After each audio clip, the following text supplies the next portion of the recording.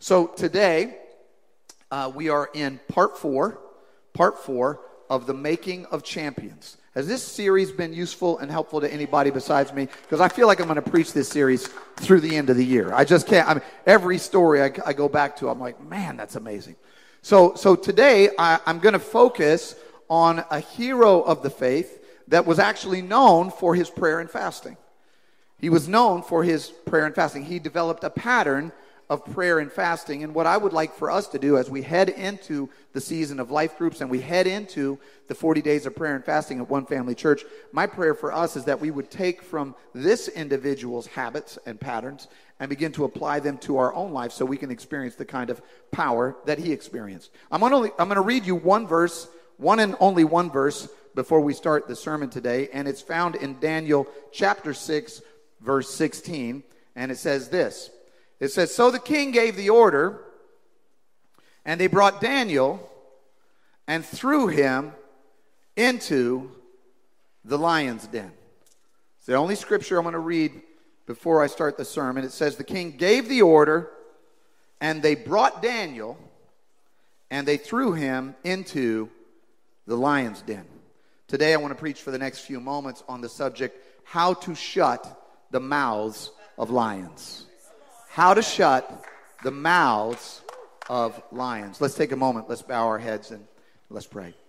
Father, we love you. We thank you. We praise you. We honor you. We just lift up our hearts. You are faithful. You keep running after us. We love you for who you are. We love you for what you are. We come before you with our hearts bowed in submission, humbly seeking your face, humbly seeking your mind, humbly seeking your heart. God, I pray that I would become small and you would become big. I pray, Lord God, that your word would resonate in our hearts and minds today. Transform us, strengthen us, encourage us, inspire us by the power of your word to become the people of God that you've called us to be. We love you, we honor you, we thank you, and we praise you. In Jesus' name we pray. And everybody said, Amen. Anybody watched the Super Bowl last Sunday? I just want to know. So if you watched the Super Bowl last Sunday, you will know that for the first time in the 11 years of One Family Church, I actually predicted the right winner of the Super Bowl. I'm 1-11. I'm a pastor, not a prophet, people. Okay, now we can discuss and debate, how much the referees played into that, but that's for a different time. Some of you Eagles fans, I know how you're feeling right now. But I want to draw your attention to the very last play of the game. Very last play of the game, if you recall, the Eagles had the ball, and the center snapped the ball to Jalen Hurts, the quarterback for the Philadelphia Eagles. And if you recall, with 10 seconds left in the game, Jalen Hurts faded back to pass, and then he fired a pass into the air, and that play they ran is known popularly as a Hail Mary. Anybody know what a Hail Mary pass is?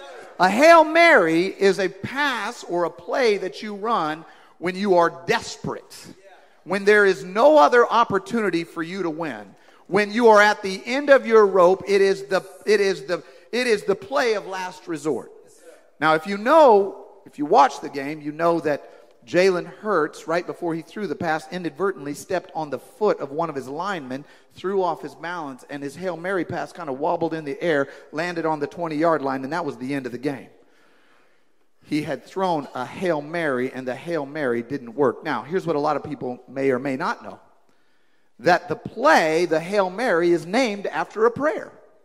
It's named after a prayer. It's a traditional Roman Catholic prayer called the Hail Mary. So the question is, why is a football play named after a prayer? And I'll tell you why. Because a lot of people treat prayer like Jalen Hurts treated the last play of the game, which is prayer is our last resort for many of us. We don't have a practice of prayer. We just have a moment of desperation. The only time we pray is when we've got no other options. The only time we pray is when we're in desperate need of some miraculous event coming down.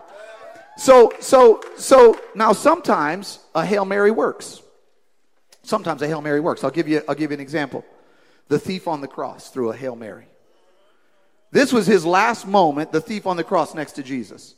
He had been lying and cheating and sinning and doing all of his stuff his whole life, and he's hanging on the cross. And with the last breath in his lungs, he turns to Jesus and he says, Jesus, would you remember me when you go to your kingdom? That's a Hail Mary. That's like, this is my last shot. I've ruined my life, but this is my last shot. And because God is graceful, and because God is forgiving, and because his mercy endures forever, and because he keeps running after us, Jesus turned to him and said, this day you will be with me in paradise. So the Hail Mary works. But wouldn't it have been amazing if the thief on the cross had spent time with Jesus, the 3 years of Jesus' ministry, instead of the last 3 minutes of his life? How different would his life have been if he had had a practice of a relationship with God rather than throwing a Hail Mary at the end of his life? When we begin to study Daniel, we see a person who doesn't just have to throw a Hail Mary. We see a person who has a practice, a habit, a discipline of prayer. So today I want to speak to somebody who wants to experience God's power in the present, not just hope in the future. I want to speak to somebody today who wants to experience God's power to resist temptation in the present. I want to speak to somebody today who wants to experience God's power to fight injustice in the present. I want to speak to somebody today who wants to experience the power of God in their current life, in their present circumstances, in their present situation, rather than waiting till the end and saying, God, I'm just going to trust in your mercy. And this is where we turn to Daniel. Daniel, many of you may know the story of Daniel. Daniel was captured out of the land of Judah when he was a young man. King Nebuchadnezzar came and overcame the country of Judah, and he started taking some of the best and the brightest, the brightest young men in that region. And Daniel was one of the young men that he brought. He captured him, brought him to Babylon. And he began to train Daniel in the ways of Babylon, in the teachings and the literature and the laws and all of the wisdom of Babylon. He began to train him in this. And Daniel was a stranger in a strange land, but Daniel had a practice of prayer. Daniel, even though he was in a strange circumstance, he had a discipline that he had brought with him from his home country, and that is he would pray 3 times a day. In fact, he was known for praying 3 times a day. He prayed in the morning, he prayed at noon, and he prayed at night. He had a room on the roof of his house, and it opened towards Jerusalem. And every day he got down on his knees, and he prayed to God. And people began to notice this, and they began to recognize this. And Daniel, because he was a man of deep prayer and fasting, which I'm going to talk about next week, you will want to thank me, because I had a prayer and fasting sermon prepared for today, but we would have been here till 3 in the afternoon. So I'm taking the fasting sermon to next week. He had a practice of prayer and fasting, and because of these practices, he began to grow in wisdom. He began to grow in understanding. And even though he was a foreigner in this land, he began to advance through the ranks of the Babylonian government. In fact, by the time we meet him in this story, he is currently one of 3 overseers and administrators that oversaw the entire kingdom of Babylon. And the king in this story says, I want to take Daniel, because he's my number 1. I want to take him and I want to put him over everything. I want him to be my chief executive officer, my chief operating officer, my chief financial officer. I want to take him to the top. I want to make him right below me. That's what King Darius wanted to do. But how many of you know that when God wants to advance you, the enemy wants to attack you? So God is saying, I want to take Daniel and I'm going to put him all the way at the top. King Darius says, I'm going to take him all the way to the top. But what happens is all of the other satraps and prefects and administrators begin to get jealous of Daniel, and they don't want to see him taken there. So they get themselves together and they say, how are we going to bring him down? But they couldn't find anything wrong with his character. They searched and searched and searched. They said, man, he's impeccable. There's nothing that we can pull over on this guy. But he has a habit of prayer. We know he prays 3 times a day. So they came up with a plan that they knew would undermine Daniel, and here was their plan. They went to King Darius, the king of the Medes and the Persians, the king over all of Babylon, and they said this in Daniel 6, verse 6 and 7. They said, may King Darius live forever. They said, the royal administrators, the prefects, the satraps, the advisors, the governors, they said, we've all agreed that the king should issue an edict and enforce the decree that anyone who prays to any god or human being during the next 30 days, except to you, your majesty, shall be thrown into the lion's den. Now, here's the thing. King Darius loved Daniel, but he wasn't thinking about Daniel's prayer practice. And King Darius, when the others said, hey, we've all come together, we've all come up with this plan, he wasn't really thinking like, well, wait a minute, was Daniel part of this plan? They lied to him. They said, hey, we've all come up with this together. He said, well, if you've all come up with this together, that sounds like a good idea. Plus, if it means everybody's going to worship me, I'm down for that. For 30 days, come on, let them worship me. So it says now that they told King Darius, let's issue this edict. And then the king said, yes, I'm going to issue the edict. And then he issued the edict, and the edict was irrevocable. So imagine this, there's a law. The law says that if anybody worships anybody other than the king, they will be thrown into the lion's den. Verse 10. Now when Daniel learned that the decree had been published, he went home to his upstairs room, where the windows opened toward Jerusalem. 3 times a day, he got down on his knees and prayed, giving thanks to his God, just as he had done before. He had been doing this for a long time. Now, the question is, why was he giving thanks? He just learned that if he gets caught praying, he's going to be thrown into the lion's den. Why was he giving thanks? Here's why he's giving thanks. Because when you are intimate with God, then every obstacle becomes an opportunity in your mind. When you're intimate with God, you actually aren't afraid of problems, because problems are an opportunity for God to exercise his power in you. So Daniel says, hey, here comes a problem. This is an opportunity for God to exercise his power in my problem. This is an opportunity for God to exercise his strength in my situation. So he gives thanks. Now, the men went up as a group, verse 11, and they found Daniel praying and asking God for help. Here's my premise for this sermon today. My premise for the sermon today is, if you want to experience the power that Daniel experienced, then we need to learn to pray like Daniel. If we want to experience the protection that Daniel experienced, then it's incumbent upon us as followers of Jesus to begin to learn how to pray like Daniel. If we want to experience the provision that Daniel experienced, then we need to learn to pray like Daniel. So what I'm going to do today is I'm going to teach. There's going to be a Bible study today on how to pray like Daniel.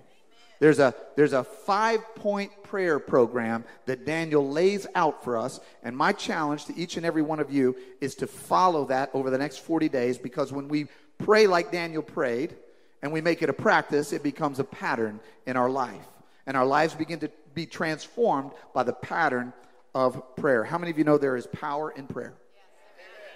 If you don't have a piece of paper, please take out a piece of paper, get a pen, and write this down. If you need a piece of paper, maybe some of our welcome team members could come to the front with the handouts if there are any back there. If there aren't, not a problem. But if there's any welcome team members that could bring some of the programs to the front, that would be a big help. And if anybody needs a program, they can write it. Here we go. Here's some right here. You can just lift your hand if you need a piece of paper, and we'll get you a piece of paper. The reason I want you to write this down is because I want you to remember this for the next 40 days. This is the 5-point prayer plan of Daniel. Point number 1. Are you ready? Yeah. Point number 1 is persist. Persist. Come all the way to the front. Come all the way to the front, and then turn around. And then if anybody needs one, you can raise your hands. All right? Good. There's some back here. Okay, great. All right, point number 1 on the 5-point plan of Daniel is persist. Persistence is the key to progress. I want you to imagine, if you will, for a moment, somebody who wants to get into better physical condition. Maybe they want to lose weight, they want to get stronger. They go to the gym, they work out, they get on the treadmill, they get on the stair climber, they get on the weights. They're there for an entire hour that day. They go home, they go to bed, they get up the next day, they get on the scale, and they go, nothing changed. Exercise doesn't work. Exercise is ineffective. Exercise is inefficient. We would laugh at a person like that, because we know that if you want to actually experience the benefit of exercise, it's got to be a consistent pattern. It's got to be persistent. You've got to stay at it day after day, week after week, month after month. The thing is, a lot of us want to experience transformation, but we don't want to put in the time. We want to throw a Hail Mary every once in a while. We want to say, well, I prayed about that, And the Bible teaches us that if we want to actually experience the power of prayer, we've got to have some persistence in prayer. All of us know that Jesus taught the Lord's Prayer, or the Our Father. And many of us can quote that. Our Father who art in heaven, hallowed be thy name, right? What we may not know is what Jesus taught immediately, and I'm not talking about another chapter later, immediately after teaching the prayer. Immediately after teaching the Our Father, Jesus said this in Luke 11:5. He said, then Jesus said to them, suppose you have a friend and you go to him at midnight and you say, friend, lend me 3 loaves of bread. A friend of mine is on a journey and has come to me and I don't have any food for them. And suppose the one inside answers, don't bother me. The door is already locked and my children and I are in bed. So let me just pause. Let's get the picture here. Jesus is saying, what if you had somebody that came to your house at midnight, right? And they come knocking on the door and say, hey, I need some Pop-Tarts because I got some people coming in from out of town and they need some food tonight and I just don't happen to have any. If somebody came to my house at midnight while I'm in bed, first of all, I wouldn't hear them because I'd be sound asleep. But second of all, if they kept banging on the door and they said, hey, we need something from you because we have people coming over and we live next door, even if I like the person, I'd be like, what are you doing? It's midnight. Go home. Feed them in the morning. They're going to be fine. Drink some water. It'll kill your hunger. Right? Jesus said, if somebody says that and they say the door's already locked, my children are in bed, I can't get up and give you anything. Jesus said this, I tell you, even though he will not get up and give you the bread because of friendship, yet because of your shameless audacity, he will surely get up and give you as much as you need. Here's what Jesus is saying. If you keep knocking on the door, even somebody who doesn't want to give you something is ultimately going to say, okay, I'm going to give it to you. If you keep coming after God and saying, God, I'm going to bring this problem to you again. I know I brought it to you yesterday, but I'm going to be persistent in prayer. Do you think my children, if they want something from me, ask it only one time? The answer is no. They come back day after day after day. And they're going to keep coming back until either I give them an unequivocal no, or I say, yes, you can have it. Daniel prayed persistently, consistently, day after day after day after day. Why do we do 40 days of prayer and fasting? We do 40 days of prayer and fasting so that you and I will develop a habit, a pattern of prayer. Persistent prayer. Progress requires persistence. That's number 1. Number 2, prepare. Prepare. Preparation is the key to performance. You say, what do you mean by that? We all enjoyed watching Jalen Hurts and Patrick Mahomes in the Super Bowl. I'm just going to keep dipping into the Super Bowl the rest of the sermon. We enjoyed the performance, but what we didn't see was the preparation. When we watch somebody do something great, we enjoy the performance, but what we don't see is the preparation that went into the performance. We see them doing what they do on the field, but we don't see the hours of game tape, memorizing the playbook, working, drilling over and over and over again. How does this apply to prayer? Well, Daniel actually did his homework before he went and prayed. He read the text before speaking to the teacher. Let me show you what I mean. If you look at Daniel 9, verse 1 through 3, it says this. I, Daniel, understood the scriptures according to the word of the Lord given to Jeremiah the prophet, that the desolation of Jerusalem would last 70 years. So I turned to the Lord God and pleaded with him in prayer and petition, in fasting and in sackcloth and in ashes. What does that tell me? That tells me that God appreciates when we go and ask him in a way that our ask is aligned with his purpose. What I mean by that is Daniel says, I went and studied the scripture. I looked at the prophet Jeremiah. I've been reading Genesis and Exodus, Leviticus, Numbers, and Deuteronomy. I know what the law of Moses says. And now when I go to God prepared to talk to him in a way that my ask is aligned with his purpose. So what does this mean for us? This means for us that our prayer life needs to be informed by the word of God. If you're going to go speak to an author, it is advisable to have read a little bit of the author's work before you go and speak to that author. If you're going to go meet a painter, it's advisable that you spent a little time studying that painter's work before going and talking to that painter. If you're going to go spend time with the creator, it's advisable to spend some time in his most exquisite creation other than you and me. It's the word of God that he's given you. And because many of the things that you're going to pray about, he's already answered. So he says, I want you to read this scripture. I want you to be prepared before you speak with God. Over and over, we see Daniel quoting scripture in prayer, meaning he's already read the scripture. He has prepared himself for prayer, and now he's going to speak to God in a way where his ask is aligned with God's purpose. We've created a resource for you. It's on the website. It's on the app, and it's a 40 days of prayer and fasting resource. Every day, we have taken prayers from the scripture, and we've put them in the resource. So these are prayers that Moses prayed, Daniel prayed, Abraham prayed, Jesus prayed, Paul prayed. And what we want you to do, my prayer would be that you would spend some time reading the scripture and then pray. Spend some time in preparation. Spend some time with the teacher before you go and speak with the teacher. Spend some time in the playbook. So that's number 2. Number 3, praise.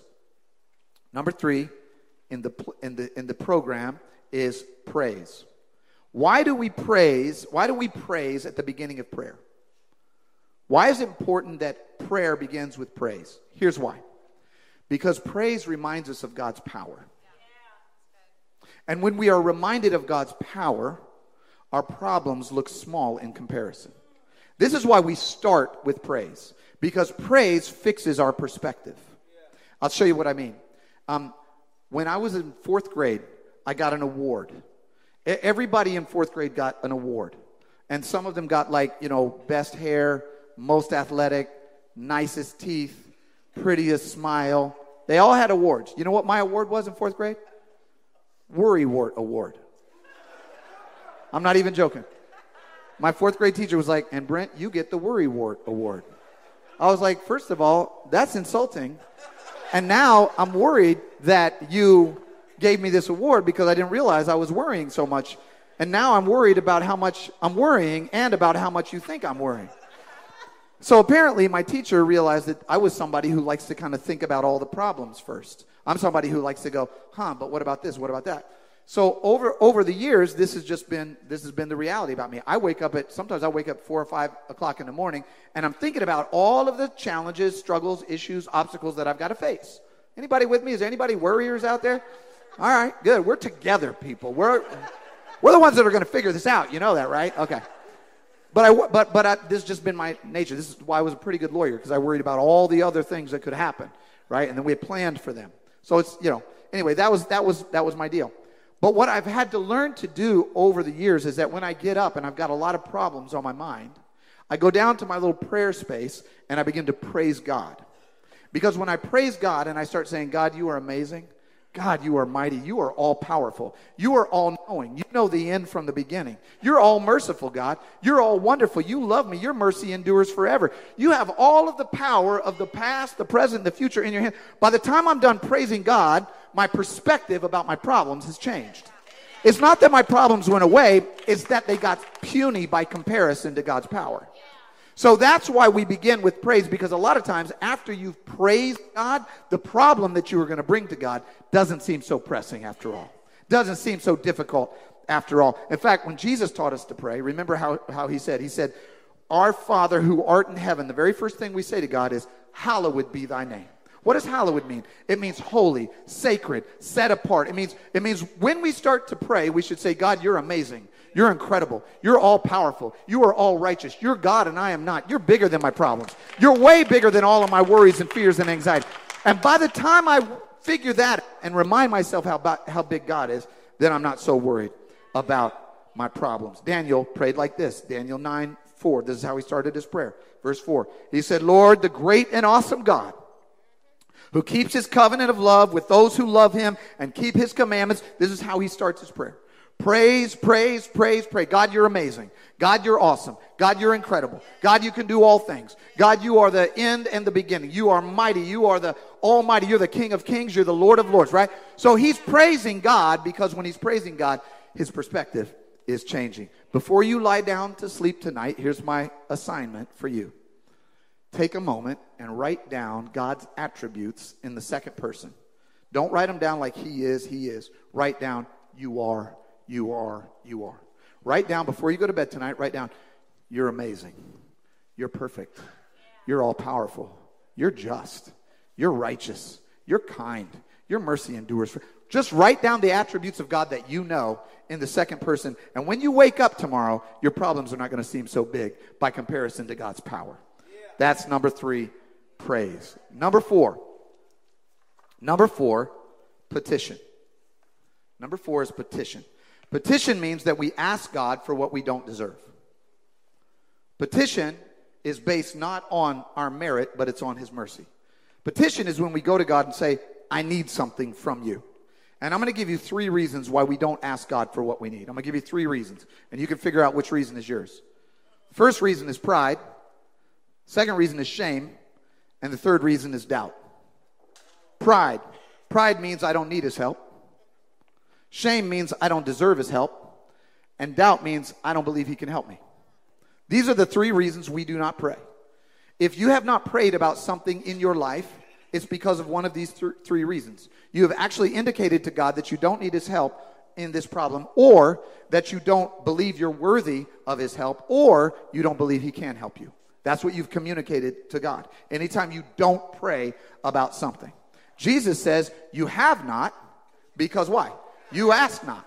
He says, but anybody who asks receives, and anybody who seeks finds, and anybody who knocks, to him it shall be open to them. So Jesus is saying, and the reason that petition comes 2 slots after preparation is because we don't want to be asking for things that aren't right for us anyway. In fact, James said that. Jesus' brother said that. He said, you have not because you ask not. And sometimes you ask for stuff that you shouldn't ask for because it's for your own pleasure and your own self-aggrandizement. Jesus is saying, listen, I want to give you what you need, but I want you to ask. Why? Why? Because he already knows what we need, right? Our ask is for our change, not for his change. Our ask is so that if we're proud, we can become humble. Our ask is so that if we feel condemnation, that we can accept his favor and his grace upon us. And we know that he's giving it to us out of his mercy, not out of our merit. Our ask helps us to realign our faith life. It helps us to overcome our doubt. So Jesus says, ask and you shall receive. Here's how Daniel petitioned God. We're just moving through chapter 9. He said this, verse 17. Now, our God, hear the prayers and petitions of your servant. And petition really, down at the root of it, means I know I don't deserve this, but I'm going to ask anyway. Because of your mercy, not because of my merit.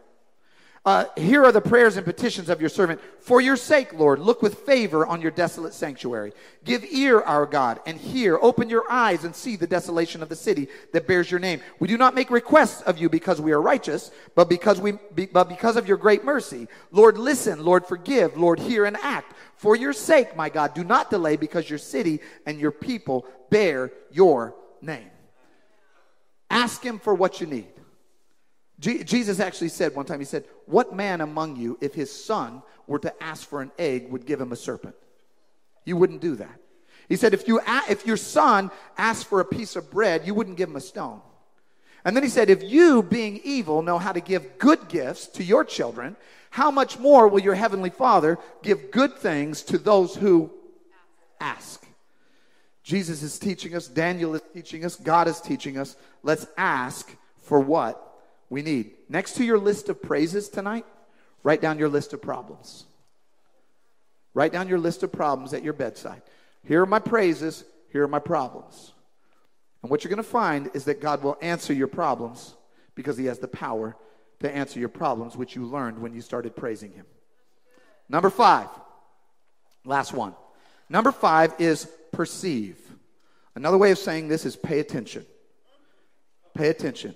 Prayer is a dialogue, not a monologue. Prayer is a dialogue, not a monologue. This is why Jesus always used to say, to him who has ears, let him hear. Jesus knew that about 99% of the population had ears, right? So he's not saying, he's saying if you have ears, because some people have ears but they don't listen. Come on, somebody. Jesus says, if you have ears, let him hear. Here's the way I like to think about it. Here's my little visual in my own mind. Ready? Be a fox, not a frog. A fox has big ears and a small mouth. A frog has a big mouth and small ears. In prayer, be a fox, not a frog. It's hard to sneak up on a fox because a fox is listening to everything. You can't even catch a fox because they're listening. They hear you coming a mile away. But they don't say much. In fact, some of y'all know the song. You don't even know what the fox says. Like 14 people are with me right now. The fox has big ears and a small mouth. The frog, we all know what sound the frog makes because they croak all night long, right? They got a big mouth, but they got small ears. That's why you can walk up behind a frog and just pick it up because it didn't hear you coming. In prayer, at a certain point, after you've made your petition and your praise, then you need to pause and you need to pay attention and perceive what God has to say to you. Because God will speak to you in your heart through his word when you take the time. This is why we do prayer and meditation. Prayer is me saying, God, I need this, I want this, I praise you, right? Meditation is, okay, let me meditate on the word of God and let me hear what he has to say to me. If you are with somebody who is wiser than you, smarter than you, stronger than you, it is advisable to spend less time speaking and more time listening. This is why when I'm with my coach or my pastor or anybody who I'm learning from, I'm going to put out the bare minimum of what I need to say, and then I'm going to spend the rest of my time listening. God will answer those who listen. That's number 5. And here's the exciting part, and I'm going to close with this. The exciting part is that when we follow Daniel's pattern, we begin to experience Daniel's results. We begin to see our lives be transformed like the way Daniel's life was transformed. Daniel 6 verse 19 says this. At the first light of dawn, the king got up and hurried to the lion's den. Daniel had been thrown into the lion's den because that's the trap that was set for him. Darius, the king, loved Daniel and did not want him to get eaten by the lions. He spent all night. He actually fasted. The king fasted for Daniel. Couldn't eat, couldn't sleep. King got up, hurried to the lion's den. When he came near the lion's den, he called to Daniel in an anguished voice, Daniel, servant of the living God, has your God whom you serve continually been able to rescue you from the lions? Did it work, Daniel? Was God with you, Daniel? Daniel answered, may the king live forever.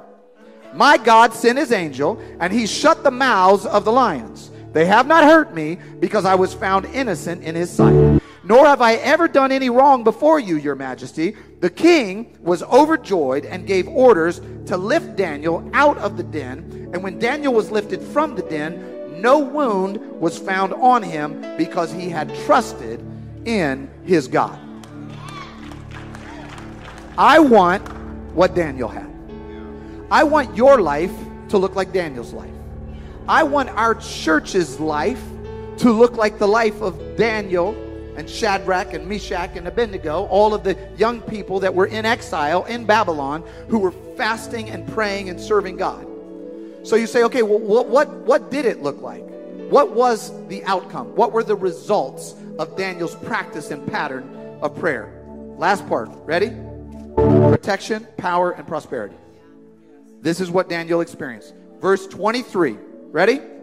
When Daniel was lifted from the den, no wound was found on him because he had trusted in his God. That's protection. God had shut the mouths of the lions. Verse 26, the king says, I issue a decree that in every part of my kingdom, people must fear and reverence the God of Daniel. That's power. Everybody had to say, Daniel, who do you worship? Because I'm going to worship him. That's influence. That's power.